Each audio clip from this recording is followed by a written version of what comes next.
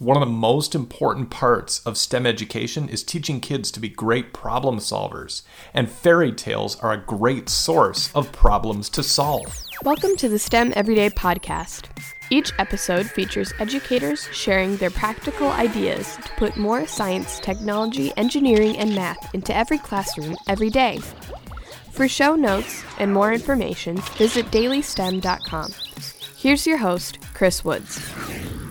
Well, I'm so excited on today's episode of the STEM Everyday Podcast. We get to chat with three authors of a brand new book released in spring of 2021 that's a mashup of classic fairy tales and STEM and science education. I'm talking about the authors of Tinkering with Tales, Lisa Ohden, Julie Quast, and Angela Stanford. Welcome to the show today, everyone.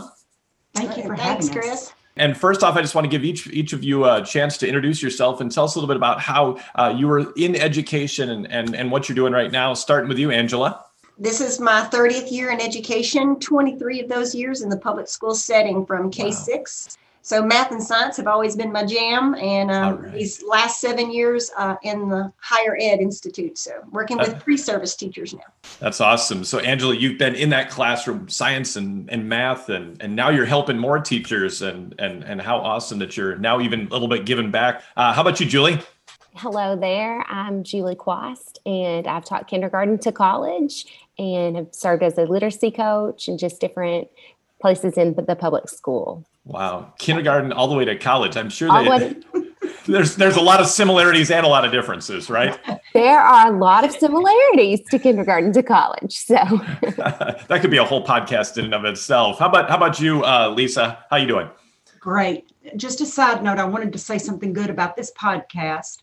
Thank you for providing it. It's like a nationwide PLC, and it's been wonderful over this COVID season to have basically a national professional learning community where anything I'm interested in regarding STEM, I can look it up, and you always give contact information. So that way I can give feedback and things like that. So keep doing what you're doing. I appreciate it. I appreciate that a lot, Lisa. Thank you. I will give my intro. I'm Lisa Ohden. This will be my 34th year in education. Still loving what I'm doing each and every day. I spent time in the public school, and back in 95, I was really introduced to STEM because there was a state program called K4 Crusades, and it paired a classroom teacher with college professors. Oh. And within that, it was really big on those integrating the intercurricular of reading, science, and math with lots of engineering, lots of all of those principles. And as a result of that, I changed up my teaching, and really STEAM became my mantra because music is a passion. So I love all things STEAM. And then when I came to higher ed in 01 and training future teachers, that mindset has followed me within those principles and of training the next generation of teachers. That's awesome, Lisa. And just like a lot of educators are listening, we just love that classroom, right? We do anything we can for the kids. And I love how you brought up that idea of that cross-curricular aspect. And that's really what the idea behind Tinkering with Tales is all about. And educators can find out more about it at tinkeringwithtales.com. Of course, it'll be in the show notes as well. As Lisa said, there's always great contact information there, so you can find out more about these great authors and their book. But it's really, again, and if one of you wants to just share about it, that mashup of classic fairy tales that are easily accessible and some real simple STEM ideas, right? Basically, we were discussing before the show today, and when we were creating the book, it came out of necessity. Yeah. So often teachers in the classroom would see really good content on different Teachers Pay Teachers or whatever website, and then they would say, well, I don't have this specific piece of literature for it, or I don't have these materials. And what Tinkering with Tales does is that it provides non-copywritten fairy tale with easily accessible science materials. And it has everything in it. It has the standards. It has all of the 5E lesson plan. It gives suggested questions. It has cross-curricular tie-ins with the standards, all of those things. And so it's one-stop shopping within a book that can easily be adapted to anywhere from 2 to 12 or 13-year-olds, because it really, the range of activities covers a wide range of ages. That's awesome. And I'm thinking, I mean, we talk about that literacy aspect and how important that is for us to start connecting that with STEM education. So this is based around 12 chapters, 12 classic fairy tales that people can find anywhere. And then, so how would a teacher use this book? Maybe run us through a lesson. How about that? Run us through a chapter. Yes, we liked the Chicken Little. They're planning and creating a headgear for Chicken Little to protect him from the sky falling. And just so using just everyday household items that you would have probably collected, or your art teacher would have collected in their classroom, just things that you could get from your pantry at home and be ready to teach a quality lesson with that background knowledge. Dr. Stanford's knowledge of science is just amazing. And so we really worked to put that information in teacher-friendly words before each lesson. And so I know when I was teaching kindergarten, I often didn't know. I mean, I had taken a science course, but wasn't specifically just a science person. And so when I would get to go to Dr. Stanford's lab, I would learn so much. But this gives you her knowledge just in a quick, easy to read, just page and a half, get this information and be prepared to really extend your students' thinking, no matter what age they are. So just through simple, sometimes not even really difficult activities, but just with those discussion prompts and questions and guiding the students through that 5E model. So I think sometimes we think pre-service teachers just want to teach direct instruction all the time. And so presenting a different model of instruction for students to go through and for teachers to lead them and facilitate that learning is really exciting. And I think Tinkering with Tales will help teachers plan future lessons based on the structure of the lessons that are included. And like she said, that Stanford did a great job of putting it in very understandable language, because I find that many of the elementary education teachers do feel inadequate in the field of science. And so just having that in very user-friendly language, that is a great jumping off point for these teachers to really expand the children's scientific knowledge, so that can just be built on, and they'll be college and career ready as a result of using these types of activities in early elementary. Now, I think with all of us being the teachers in the classroom ourselves, we know the teacher's day. We know how jam-packed full it is with activities and planning and everything that's going on. And so being able to plan and prepare a quality lesson takes time. It takes time after hours. So we wanted these lessons to be easy to pick up. And as soon as they open a chapter, they can dive in and it's ready to go. And it doesn't take extensive preparation with the work that we've already put into the chapters for the teachers. Right. So it was, our heart was in it for that classroom teacher that is the expert in every content area and trying to deliver it powerfully every day. Yeah, and sometimes we as teachers, have to be that expert in everything, and a lot of teachers don't feel necessarily like they're maybe that expert in those sciencey, mathy, STEM kind of ideas. And so a book like Tinkering with Tales, where it's got 12 chapters, 3 little pigs, 3 Billy Goats Gruff. It's always interesting how there's a lot of threes, right? I'm sure there's some good math, because there's the 3 bears, but Sleeping Beauty, Cinderella, Pied Piper, and so each one of those chapters has, some sort of story, some sort of book that's out there, non-copyright or very easy to find no matter where you are in education. I'm sure, most libraries, and we still have those libraries in our schools, get those copies of the book or a digital copy, and then, use those inexpensive common household items. But you've also got background info and vocabulary for the teachers, right? Built into there. Right. And science is everywhere. So I know, being a teacher, being a consultant, even in STEM, when I was in the public setting, I would challenge my teachers. You pick the literature, I can find the science in it. And we want our students to make that connection, because so many times in the elementary setting, the content is segmented. It's like, okay, it's time to start science class or time to start math class. Wouldn't it be nice if they started with the story in the morning and that all the curriculum could build upon it during the day?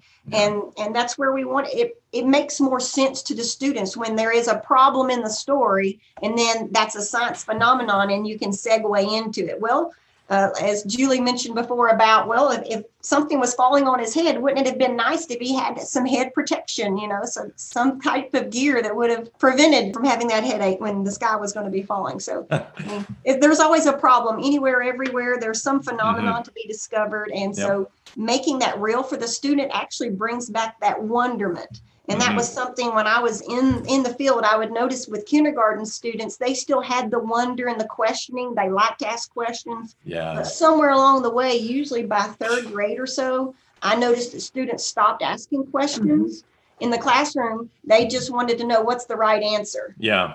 And they also lost that sense of, they felt it was a risk to ask questions. Yeah. They didn't want to be vulnerable themselves. So it brings the wonderment back, that you can ask the questions and then, I don't know the answer. Let's explore. Let's find out. Yeah. And I find, that wonder, that curiosity, especially as a high school teacher, I mean, it's almost gone by then, especially when everything that our kids, visualize and experience is like a screen. So like there is no, imagination going on, like when you read a book, you have to have that certain level of imagination, that picture in your mind, right, Lisa? And just thinking through, I mean, that's how can we keep, add some of that back to our classrooms? And these are some great ways to do it. And that built upon, a few years ago, I was selected to attend the ExxonMobil Teachers Academy. And one of the highlights probably to that is we were not in years past preparing our students for the future. And when you look at the STEM initiative, the Educate to Innovate Act that was put in place, the whole purpose of that is we were not setting our students up for success in the future. Years ago, when we had the pipeline rupture in the Gulf, all the scientists in the world tried to come together to try to plug that up. And it was days and days and millions and billions of gallons of oil. And then it was a problem. It was a problem they haven't been faced with before. And how many students will we have that will have careers and positions and jobs that there will be an issue or a problem to come up and they weren't prepared for it? They need to be problem solvers. And so I think that's the part of the engineering practices that are heavily involved in this. Is that you can find a solution. It may not be the best solution, but you can always amend from that. So there's a lot of that within the book. And we want the students to feel that it's okay to take a risk. It's okay to work through those problems. And if you face a challenge, there's going to be another solution down the line. So that's an important concept that I think we hit on in this text. And again, educators, this is Tinkering with Tales, and you can find how to get a copy of it at tinkeringwithtales.com. All the great resources and extra information as well on the website too. So like an educator's buying this, right? And so they get it, and it's really designed for them to help structure some lessons and things, but it could also be used by parents. It could also be used by homeschoolers and such, right? Because of the ease, the way that this is so user-friendly, it doesn't have educational leads in it. It basically just has where you could just pick it up. Anyone could read it and use it and put it into play this summer when your kids are at home. This would be a great book to have around so that you could just pick up, and Thursday could be STEM day or STEM afternoon. And I'm all for that. Yeah. Yeah. And then the same way with homeschooling, they're always looking for innovative ways so that, they don't have access to STEM kits and other things. Well, you've got it in your kitchen cupboard, everything that you'll need. Awesome. And so that's another good point of this. And something else, piggybacking off of what Dr. Stanford said about helping our students to be college and career ready, that problem solving, because we hear employers again and again say, we want students that can critically think, that can problem solve, that can communicate. And quite often in these chapters, we've encouraged students to work in groups, if at all possible, so that they can work together, because the people skills, those soft skills are so critical now in today's landscape. Yeah, especially after we spent a year and a half all sitting behind a screen and we haven't, spent a lot of time with each other. So getting those kids again, problem solving, getting them working together, coming up with solutions, brainstorming ideas, because it's not just that one idea of building the helmet for Chicken Little. It's what other solutions could we come up with to this problem? And that's a large component of, I guess, some of my philosophy that's involved in this. It's embedded over the years, but I wanted activities that are actively, intellectually, and collaboratively engaging. You have to have all three of those. Yeah. Students need to be active in the learning process. You want it to be intellectually rigorous, And the collaborative component, which we've mentioned, which is important for the soft skills for their future in the workplace. Students need to be able to listen to one another and actually learn from one another, and that actually enhances their learning further. So when it can be done together in a group or siblings together at home, it just makes the learning richer in that sense. Yeah, I love that active, that intellectual and collaborative. That's what every educator wants for the education in their classroom. And after a teacher gets a copy of Tinkering with Tales and reads it and tries to incorporate some of this into their classroom lessons, they're going to start seeing other books and say, I could do this with this book. I could do this with this story, right? That's our goal. We want them to see the science is everywhere. And again, if they get into the routine with the chapters, the way we've set them up, they too will say, well, I can do that. I mean, we were all just 3 teachers ourselves that got together and put the lessons together. But the format, the template, it could be habitual with the way they look at a book. And all of a sudden, I feel like they will start reading literature and a science phenomenon is going to start popping out to them. It's like, well, let's explore that. What could we do? How can we find this out? So then every Thursday, whenever they're reading a piece of literature with their child, then maybe even the child will start to ask the questions. Well, I wonder in real life, why did that puddle evaporate? Well, let's go outside and check it out, so. Yep. Getting the kids to notice the problems and come up with the solutions. And that's awesome. And again, it's all about, so many teachers just need that little bit of confidence. And like you've all talked about, Lisa, Angela, and Julie, we need a little bit extra confidence that we can try something, we can do something new with our kids, and they're going to love it and they're going to gain from it. And especially when we connect it back to that curriculum. And again, so many teachers, we have this focus on reading, we have this focus on math, and sometimes science just kind of gets kicked to the end of the day and we're tired and it almost becomes more like just a craft time. Oh, no, that's a peeve of mine, Chris. Don't even say such. That'll be a whole other episode. We're not talking about that right now. All right. The development of the lessons can be an energy vampire, so to speak. So we don't want it to be overwhelming. And I think that's the beauty of this. If they want to try a chapter, take one and see what they can do with it. It's always science on a shoestring budget in my book, so it's not expensive. If you purchase the book, like Lisa mentioned earlier, you can find the materials that you need to do these activities around the home, and even in some senses modify. I think Julie was good at always suggesting. Well, we suggested maybe using dried beans, but I bet we can find macaroni, something around the house to do with this. So it's easily adaptable, affordable, and ready to use. Teachers are great improvisers. So exactly. The book is Tinkering with Tales. You can find out more about it at tinkeringwithtales.com. It's available everywhere. You can find out more about how to get it on the website as well. Really appreciate Lisa Oden, Angela Stanford, and Julie Quast join us today. Just such a tremendous idea to help all of us educators to connect literacy and STEM and just such an important thing and to help kids be problem solvers, be curious, be good question askers and thinkers and have that wonder again. So really appreciate everything that you're doing and really appreciate all of the work that you did creating this book for all of us as educators. Well, thank you for having us today. We really appreciate it. And keep up the great work. And I'm sure everybody will be checking out tinkeringwithtales.com. In the meantime, thanks again, everybody, for listening to the STEM Everyday podcast. Remember, so many great episodes that you can listen to, as Lisa mentioned, just to help you connect with great educators. You can find out more about all the archived episodes by heading to dailystem.com, or you can subscribe on your favorite podcast app, leave a review so more educators can find out about these great ideas. If you want to connect with me, also head to dailystem.com. And until then, educators, just keep on doing the great job that you're doing. We're doing the most important work.